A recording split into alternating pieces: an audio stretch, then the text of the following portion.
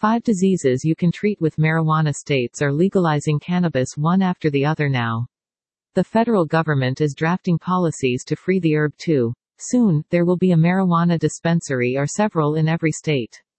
For medical users, this is especially good news. Health benefits of cannabis worldwide. Governments must recognize the abundance of evidence available. Proof shows clearly the medical effects of cannabinoids. Anecdotal stories abound too, reports of life-changing improvements to health. 1. Pain and inflammation. Inflammation is a leading cause of most disease today. According to the U.S. National Library of Medicine, inflammation is responsible for multiple sclerosis, arthritis, gastrointestinal issues, such as Crohn's disease and ulcerative colitis, and too many to name. 2. Obesity. Although munchies is a common side effect of using marijuana, weed users are strangely slim. Slimmer than non-users in any case, according to the Oxford Academic. 3.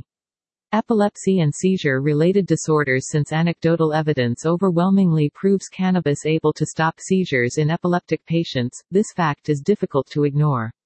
In fact, its ability to treat epilepsy and related disorders is likely its most recognizable use.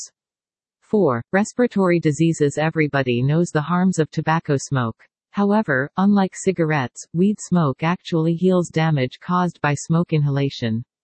It also improves lung function and expands lung capacity overall. 5. Cancer. Deciding to undergo cancer treatment is not an easy choice to make. Radiation and chemotherapy have horrible, life-altering effects. For some, treatment is almost as bad as the disease itself, at least regarding quality of life. Visit a Los Angeles marijuana dispensary. Since studies clearly show cannabis useful in treating most disease, it is unsurprising that the medical community focuses so much on it.